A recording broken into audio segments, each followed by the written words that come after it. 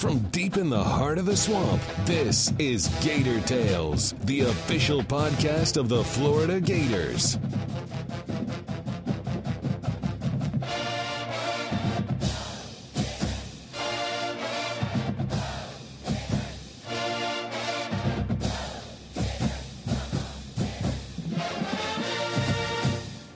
Welcome to Gator Tales. I'm your host, Adam Schick. The swamp was lit up for one of the few times outside of fall last week for the Orange and Blue debut, with loads of fans settling in for a more relaxing night than one can expect in the heat of the season. On today's show, we'll recap the action and touch on a few other stories around the program with FloridaGators.com senior writers Scott Carter and Chris Harry. Check in with former Florida football defensive tackle Joey Ivey as he prepares for the NFL draft, and hear from gymnastics head coach Jenny Rowland on the eve of NCAA championships in St. Louis. But first, all eyes were on the quarterbacks last Friday night in the spring game, so naturally that's where our conversation with Scott Carter and Chris Harry kicked off. Well, I mean, the overall take on the spring game is clearly the quarterback situation. Felipe Franks gained some separation there, according to Jim McElwain afterward. He said that he's ahead, and there's no doubt about it. So, you're looking at him going into the summer and the off season as a leader in that race. And obviously some news later this week with Kyle Trask having some knee surgery. Sounds minor, but, he's going to be back by fall camp. But obviously that will set him back a little bit, even more so behind Franks in their conditioning program. So we'll see how Trask fits in come fall. We'll see how Luke Del Rio fits in come fall. And we'll see how Jake Allen fits in come fall. And, one guy who stood out in the spring game, a lot of people aren't really seriously looking at him as maybe a guy in the quarterback race, but Kadarius Toney certainly caught enough people's attention that, he's a guy that they probably are going to use in some capacity. You want to get a playmaker like that on the field. He's still raw, still young, still has a lot to learn, but I do believe he earned himself some playing time with a pretty good performance. And then from there, Adam, I would think, you look at the defense, the biggest thing that caught my attention was, you realize they lost a lot of talent there, 8 starters, and they have some returning players, but they're really going to have to build some depth on that unit, certainly in the secondary, in the defensive line. I think the linebackers are going to be pretty solid with the 4 guys there, and the Vashawn Joseph, David Reese when he's healthy. Jeremiah Moon had a nice showing, and then you got Kylan Johnson. So, they have some guys in the middle there, but up front and in the secondary, they're going to really look to build some depth on those position groups once fall camp starts. And otherwise, I thought it was a, ho-hum kind of game. Felipe Franks did have his moments, but, nothing significant beyond that in my view.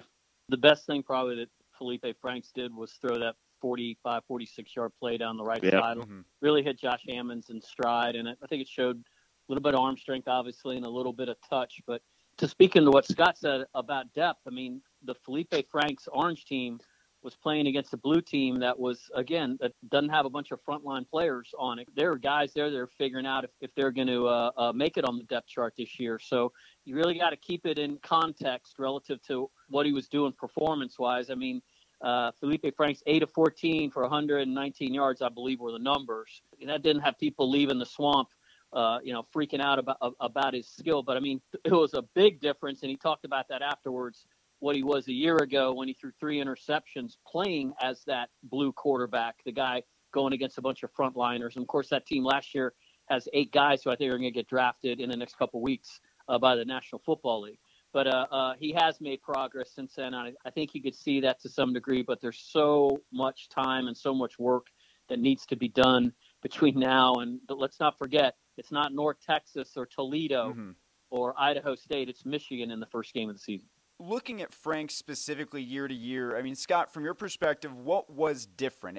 We've only seen him in a spring game setting, but how was last spring different from this spring? Well, I thought that, he did look more comfortable back there. Last year, you could clearly tell this guy was out of his comfort zone. It looked like, he was having trouble really just understanding what exactly to do.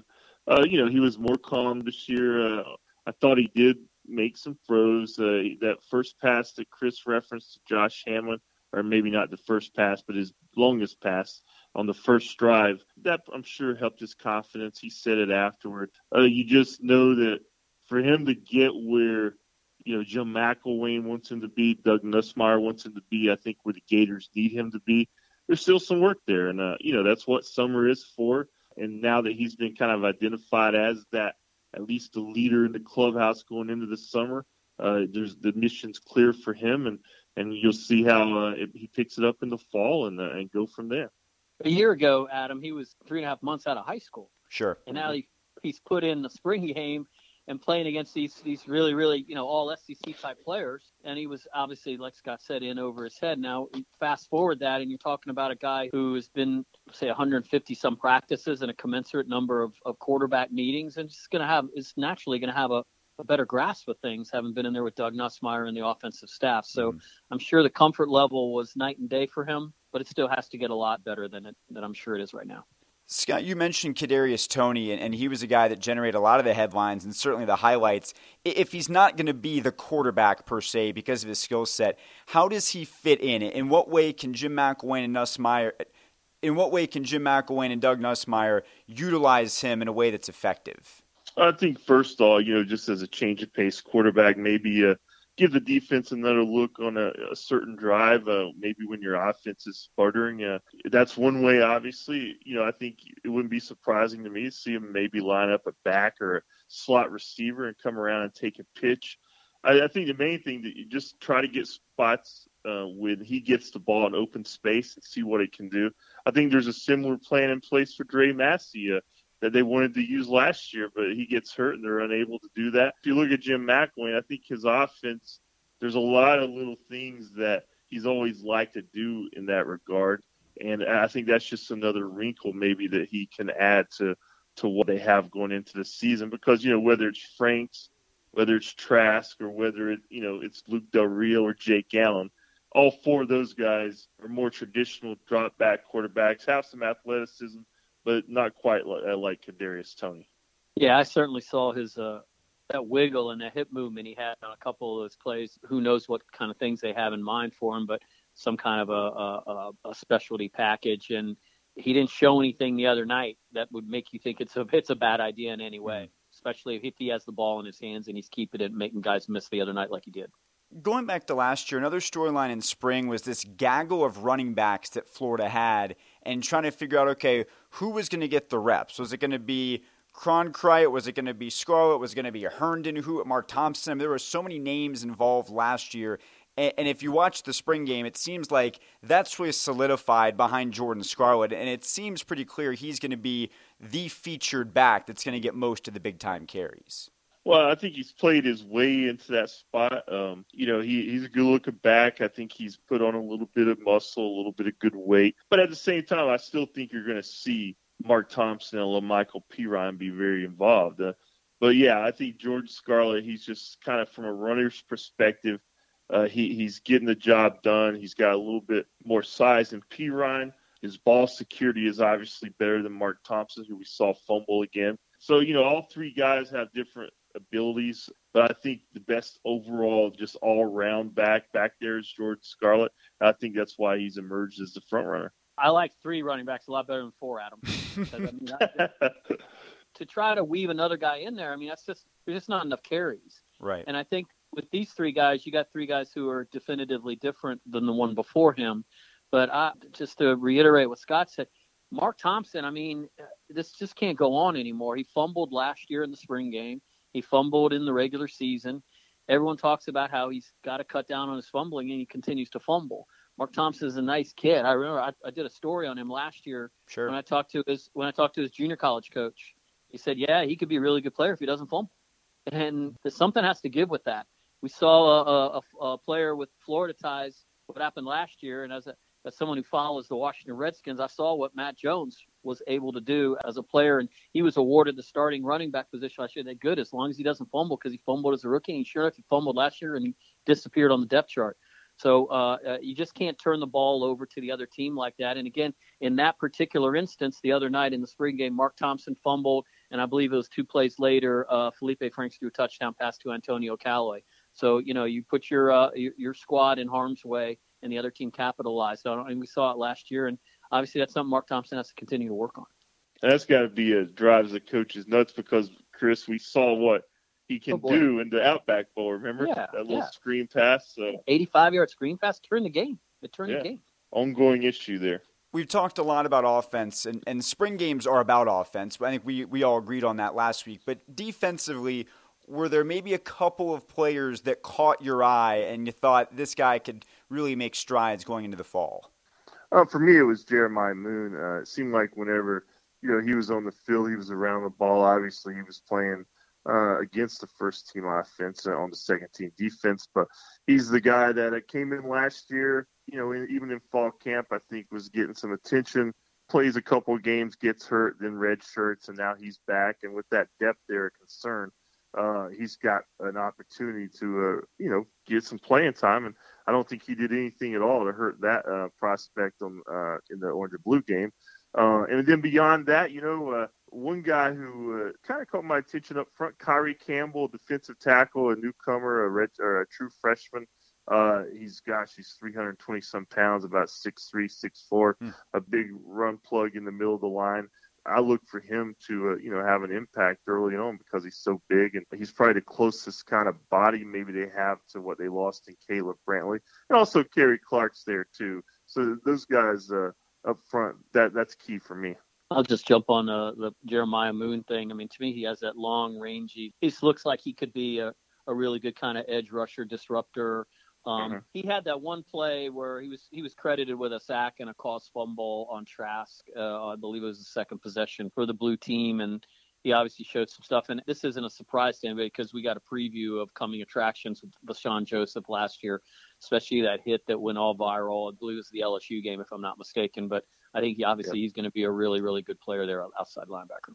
Turning our attention to basketball, seems like there's always news. Chris, even after we talked about the conclusion of the season a few weeks ago, you said there will be some attrition, and we found out this week what some of that attrition looks like. Yeah, and you didn't have to be Karnak to figure that one out, Adam. There was going to be some things there always happens, whether it was last year, I think Alex Murphy left, Brandon Francis Ramirez left. Eric Hester has announced he's the guard, who was freshman guard this year. He's announced he's going to transfer, and that'll open up a spot on the roster and certainly in the backcourt. He didn't get a chance to play very much. He was Mike White's first signee per se, freshman on. I guess Justin Leon technically was Mike's first signee as a junior college player, but he was the first member of a freshman recruiting class. They liked him because of his size. They liked his really long arms to play defense and what have you. Out of, like I said, Oldsmar Christian down there in Tampa.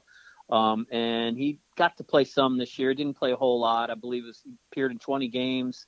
He had his one shining moment, as it were, at LSU when he went 5 for 5 from the 3-point line.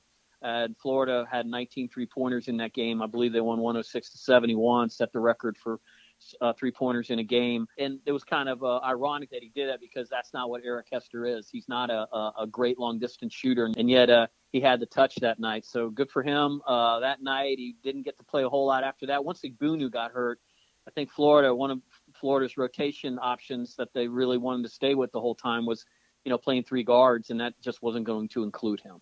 So he'll look to move on elsewhere, and again, that'll open up a spot for the Gators, and that spot initially will be taken by one David Okuru, who signed his national letter of intent on Wednesday, and is a kid from a prep school up in New England. They believe he's actually, his story's kind of interesting. He doesn't start for his team, which is a nationally ranked team, because he's got guys in front of him that are going, I believe, to NC State and UConn, but he plays quite a bit. And his assist-to-turnover ratio, when I last checked, was 5-1. Wow. So he's a guy who has a little bit of size to him, a little bit of I would call him something of a developmental player. But, again, he's one of these guys, Mike White likes bigger-sized guard who can come in and maybe make an impact right away. Certainly get in the mix a little bit. What his role will be is obviously something that will be determined down the line. So that's what's happening on the men's side. On the women's side, we've been talking a lot lately about Cam Neubauer and what he's bringing to the program. I know you had a chance to spend some time around and wrote a piece for FloridaGators.com. What can you tell us about that? The NCAA, Adam, allows for teams to practice 2 hours a week in the off season. I mean, it's not really practice, like a skill instruction kind of thing where they can emphasize fundamentals and what have you. So it's really a nice ground floor springboard for Cam Newbauer to get started with his team. And as you know, Adam, there are not a lot of players to deal with right now. Mm-hmm. He's got 7 players he can work with because Delisha Washington obviously had surgery on her shoulder, so she has to stand off to the side, just kind of hang out. But he's doing some stuff in terms that you actually work with balls on the court. And he doesn't have his staff yet. I believe there'll be some news on that very, very shortly. But the girls are getting to know their new coach, the 10th coach in women's basketball history, the first male coach in women's basketball history at the University of Florida. And he's a high-energy guy. I talked to some people in the office that just said you hear the guy coming. He announces himself when he's in the room. He wants stuff done his way. One of the things I found really interesting was one of the first things he threw down when he came to the program, met with him. He didn't like how the locker room looked. He said it was a mess. He says, you're not entitled to this. So we're going to clean up the locker room, and we're going to keep it clean. Make it presentable. You never know who's going to be walking in here. He goes, when you should respect it for the fact that you're going to be walking in here. Same with the court. I mean, he said he walked down the court. There's balls everywhere, empty bottles, maybe some jerseys here and there. He don't want that. He wants to hold the managers accountable to it. Balls are going to be racked on the side. And this sounds like namby-pamby kind of stuff that may not be important. But in his thinking, off the court leads to on the court. Attention to detail over here leads to attention to detail over there.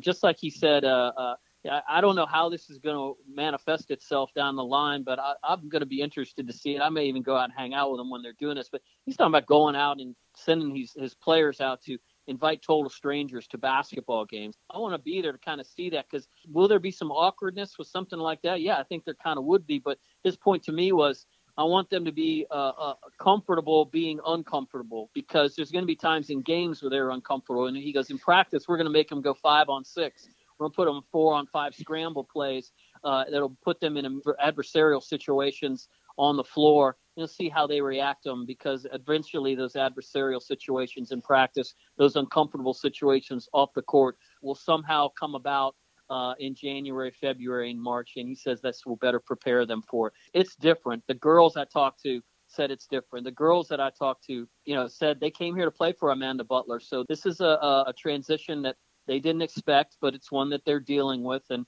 again, we're on the ground level of it, but it'll be fun to kind of see how it grows between now and when the season starts in November. Yeah, and check out that piece on FloridaGators.com, and also Gator Tales episode 75. We had a long sit-down with Cam Newbauer. He's a really interesting guy, has a great story. I would encourage everybody to check that out. Wrapping things up with some gymnastics, Scott, we're talking to you today from St. Louis. Meet you in St. Louis, apparently. Tell us what we should expect to see from Jenny Rowland's team this weekend. Well, yeah, the Gators are out here with a lot of their SEC friends at the NCAA Gymnastics Championships in St. Louis. They start competition, at least Florida does, on the Friday night, the second session. And they're going to be in the same session with Georgia, LSU, Alabama, and a couple others. So it's going to be very SEC heavy. It's on ESPNU. Moves over to ESPN at 9 p.m. So it's going to be live. But, Florida comes out here with it's another good team. Jenny Rowland second. It's a younger team than her first. There were still some leftovers from the Rhonda Fain era last year. This year there's 5 new freshmen. Alex McMurtry is kind of the star. Kennedy Baker, Alicia Bourne. So it's a talented team.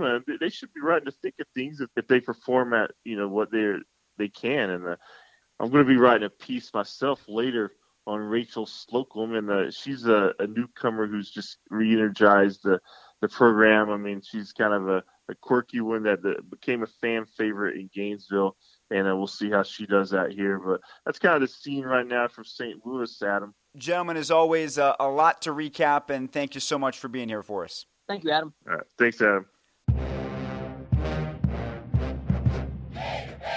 For all of the former Gators like Jared Davis and Quincy Wilson that are expected to go in the first round of this month's NFL draft, there are guys like Joey Ivey that are just battling to get their names called before all is said and done. After hearing Ivey's remarkable story back in episode 61 in the fall, our focus this time around was finding out what the pre-draft process has been like for the Tampa native. It's definitely been a very eventful pre-draft process. The mentality of not knowing where you're going to go, the anxiety sometimes of not knowing where you're going to go, but think it's just part of growing up and, not worrying and not having anxiety and just letting everything go and just letting it play out I feel like is the best thing someone can do. And just say at the end of the day, whatever happens, happens. And I feel like God has a plan for people's lives. So hopefully, I have some great things in store. We had a chance to talk to you back in the fall, and you told your story. When you've gone through the things that you've gone through, is this just a blip on the radar? I mean, how does that help you keep all this in perspective? It does. It's like, I try not to keep so much pressure on my shoulders, but, obviously when you go through a lot, you go through a lot of pain, and it's definitely a motivator. But it's cool to be able to go out here and represent my last name, because your last name, it means a lot. You represent your whole family. I represent my sister. So I would tell anybody, make sure you represent your last name the correct way. What's been the number one thing that people have talked to you about in terms of what you need to show people to get to that next level? What have they really encouraged you to work on? Probably, playing low, pad level. Hands, just critiquing myself in film, recognizing plays. There's always something in the game that you could have did better in. Not being complacent and working on little things that other people don't work on, changing from the way you eat, from the way you work out, just your lifestyle. Everything plays an effect. I'm a huge, firm believer in all the little things create a great thing. And, I wish I would have learned that at a younger age. But, when you start living right and doing the right things, it starts playing out into great things. Getting a chance to play in some of the postseason games that you did, what did that do for you? How important were those experiences? It was pretty cool because, obviously it was like playing in the pre-NFL, like almost like an NFL preseason game. In a way, obviously it'd be better players, but it was still, you got guys who are going to be chasing the same dream. So it was kind of cool to get a little taste of that. It definitely showed me that playing the SEC definitely helps a little bit. So you told a story when you were with the guy. I didn't hear all of it. You talked about your girlfriend calling and telling you about you had to play in that game. Yeah, she was like telling me, she was like, Joey, you better play in this game. I'm like, why? I don't want to end up tweaking myself and pull myself out of the combine. I thought I was going to be combine by the time. And she was like, you better listen to me. And, obviously sometimes some women, they get that intuitive instinct feeling that you should listen to. So I was just like, I got to listen to you. And I ended up playing the game and did fairly well. So I definitely helped myself a little bit playing the game. Now that everything here is in the rearview mirror, what stands out to you about your time here at Florida? The camaraderie, the friendships, the competitiveness, the hard work. You just put so much blood, sweat, and tears into the program. And, people that say student athletes, they have it so good. Once you come out here and work out with me throughout my day, once you come work out with me for a whole week while I'm here, just come see how it feels. So I have a lot of respect for a lot of college athletes because they have to maintain school, football, and obviously working out and conditioning and all kinds of little things, meetings, and you don't get a ton of free time that you want. It's some guys miss out on a lot of things in college, but you have to give up some things to gain some things in life. And I feel like my experience here was great. I love the Florida Gators. I love the Florida Gator Nation. I love every single part of it. I love being a part of it. Some things I wish would have played out better with my career, but sometimes you can't control things like that. So I just got to do what I can at the next level and take advantage of every opportunity I have. This program has produced so many professional athletes. How has that been a resource for you? Which guys in particular have you leaned on during this process? Me and Caleb Brantley are pretty close, and Alex Anzalone, we all talk quite a bit about things. I don't really talk to too many older guys. Actually, down at my training facility at XP, I'll talk to some guys there in the league now. They're on their third, fourth year. I'm actually kind of friends with a couple guys. But, guys that went here, I'm not really in too much contact. I talked to Fowler once or twice. But for the most part, it's kind of guys I'm in the process with, like Brantley, sometimes Cox and Anzalone, and just got a lot of guys that came out with, even JD, Jared Davis. So, well, Joey, good luck to you throughout the rest of this process. Thank you so much, man. The gymnastics program reached phenomenal heights just a few years ago when Rhonda Fain led the Orange and Blue to 3 straight national titles. And now Jenny Rowland is in her second year trying to return the Gators to that ultimate level of glory. Gator Vision's Shelby Granath caught up with Coach Rowland shortly after the Gators arrived in St. Louis for nationals and asked her what the build-up to Friday night will entail. The next few days should be filled with lots of fun. This team has done a great job this season of putting themselves in a position to be successful. It's an honor, it's a privilege to be where we are right now, and it's something that I don't want them to take for granted. There's only 12 teams here out of over 80 plus teams, and it's a really special moment. And really the next few days I want this team to embrace the moment, enjoy each other, and really just have fun doing what we've been working so hard all year. Before we look ahead and preview nationals, came out as regional champions. What were the positives from that meet a few weeks ago? I think there were a lot of positives. We had many great performances. I think another positive, you can say, started with a negative. We didn't have a great first event. We hadn't had an event like that all year long, so it was a good test. It was a good test for this team to be able to reset, refocus, and come back strong on 3 events, and still win the competition with the fall. Alex won her second consecutive all-around performance that meet. What has her junior year been like? There are not many people who can achieve as much as Alex has achieved already. She is really the epitome of the student athlete that you want to have on your team, as a teammate, as a coach. She is so determined and so dedicated to the sport of gymnastics, to her team, to her studies, and everything she does in life.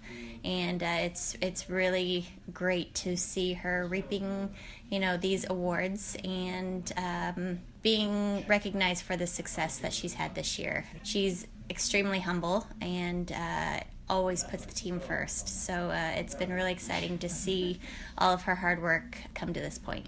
She won the Elite 90 award, we found out tonight. How special is that? It's one of the most prestigious awards in NCAA athletics.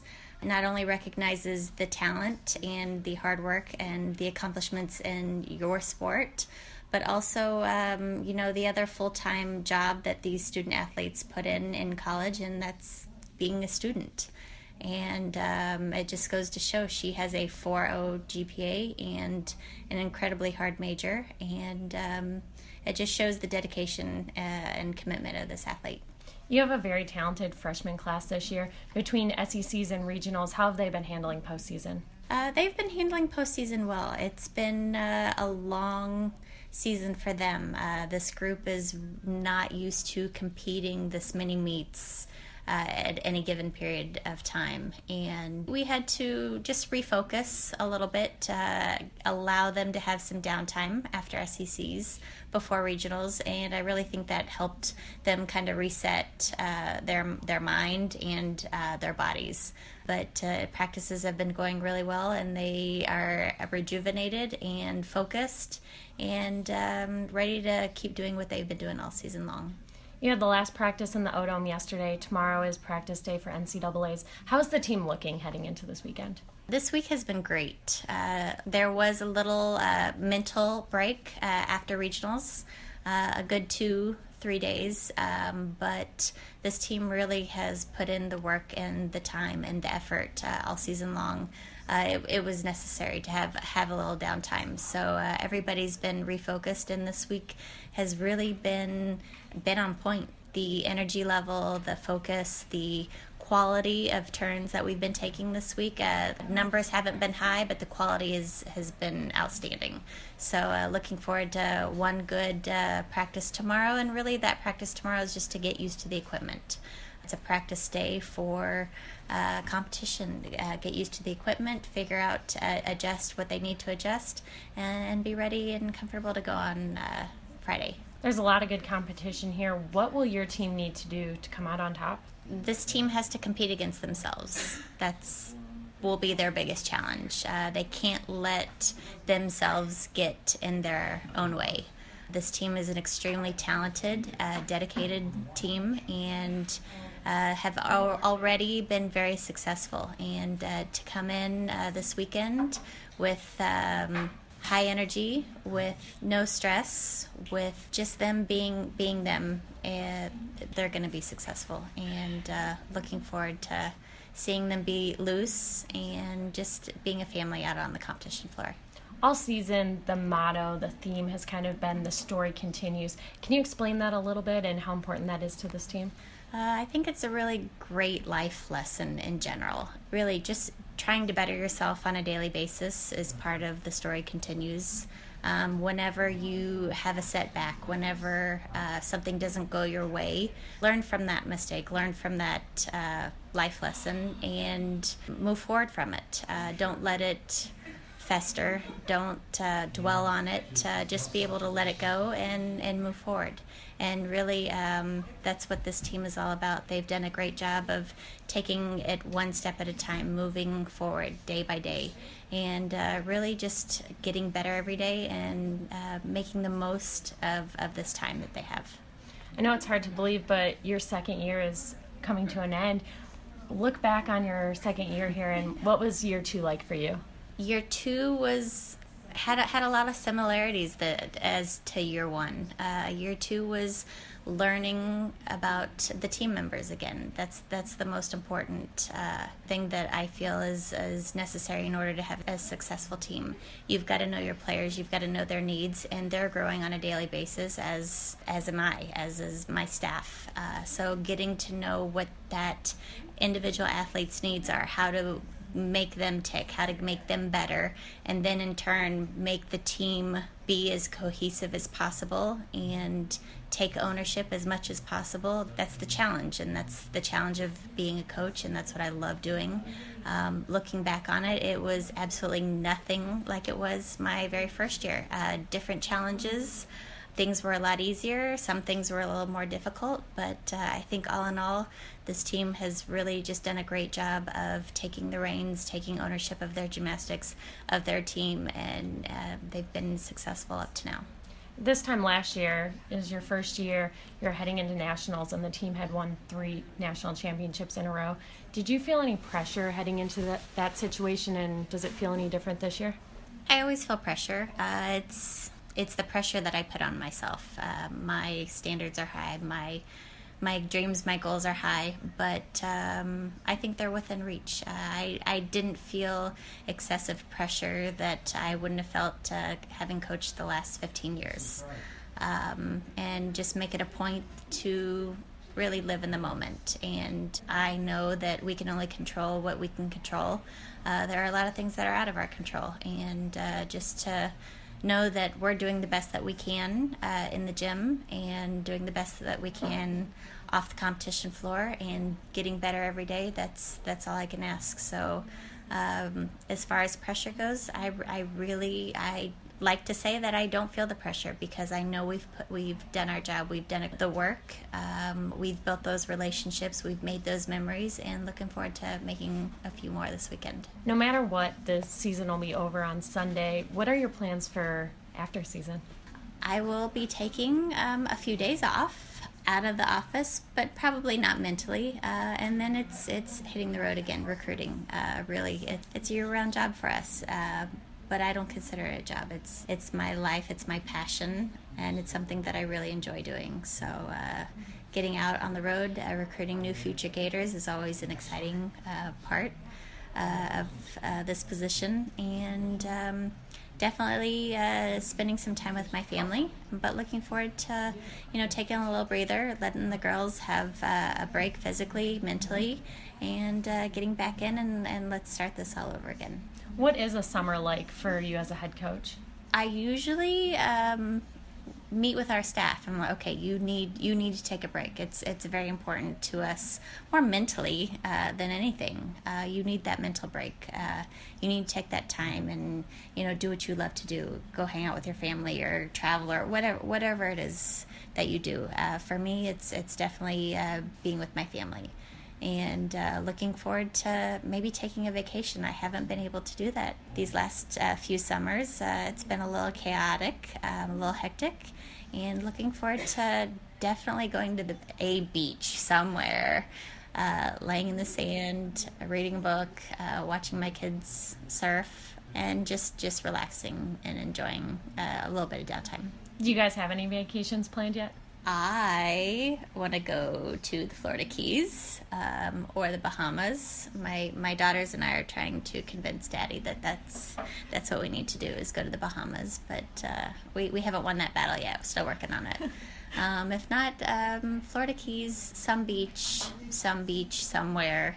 And we have 3 camps coming up this summer, which we didn't have last year due to the renovation. So that's always a fun time to have, 140 kids times 3 in the gym. Just so excited about gymnastics. They just so excited about Florida, so excited to be around the team, and just being able to be a part of something special. So that's always a joy and fun part of what we do in the summer. How nice will it be to have some of the girls stick around to help out with those camps, and I'm sure some of them are taking classes, and just kind of be able to see them around. It'll be great. The first mini master, they need a break. They need to go home, spend time with their families, their loved ones, mentally, physically heal, and then they'll be back at the end of June. So it'll be a nice break for them, and then for them to get back and just kind of ease their way back into the swing of things, just getting in the best physical shape they can. And doing a little gymnastics, maybe learning a trick here and there. That's always the fun part about summer. So looking forward to having them around. It was pretty boring last year. I was in the office. I like getting out of my office and being in the gym a lot more than being in the office. So having them around and having them for camp, it makes it a lot of fun. Well, Coach, thank you so much for talking to us. Good luck this weekend. Thank you so much. Go Gators. And that's going to do it for this week's show. If you haven't already done so, make sure to subscribe to Gator Tales in the podcast app of your choice, and please leave a review to help us continue to grow. We'll be back next week with another new episode, so don't forget to join us. Until then, I'm Adam Schick, and I'll see you in St. Louis.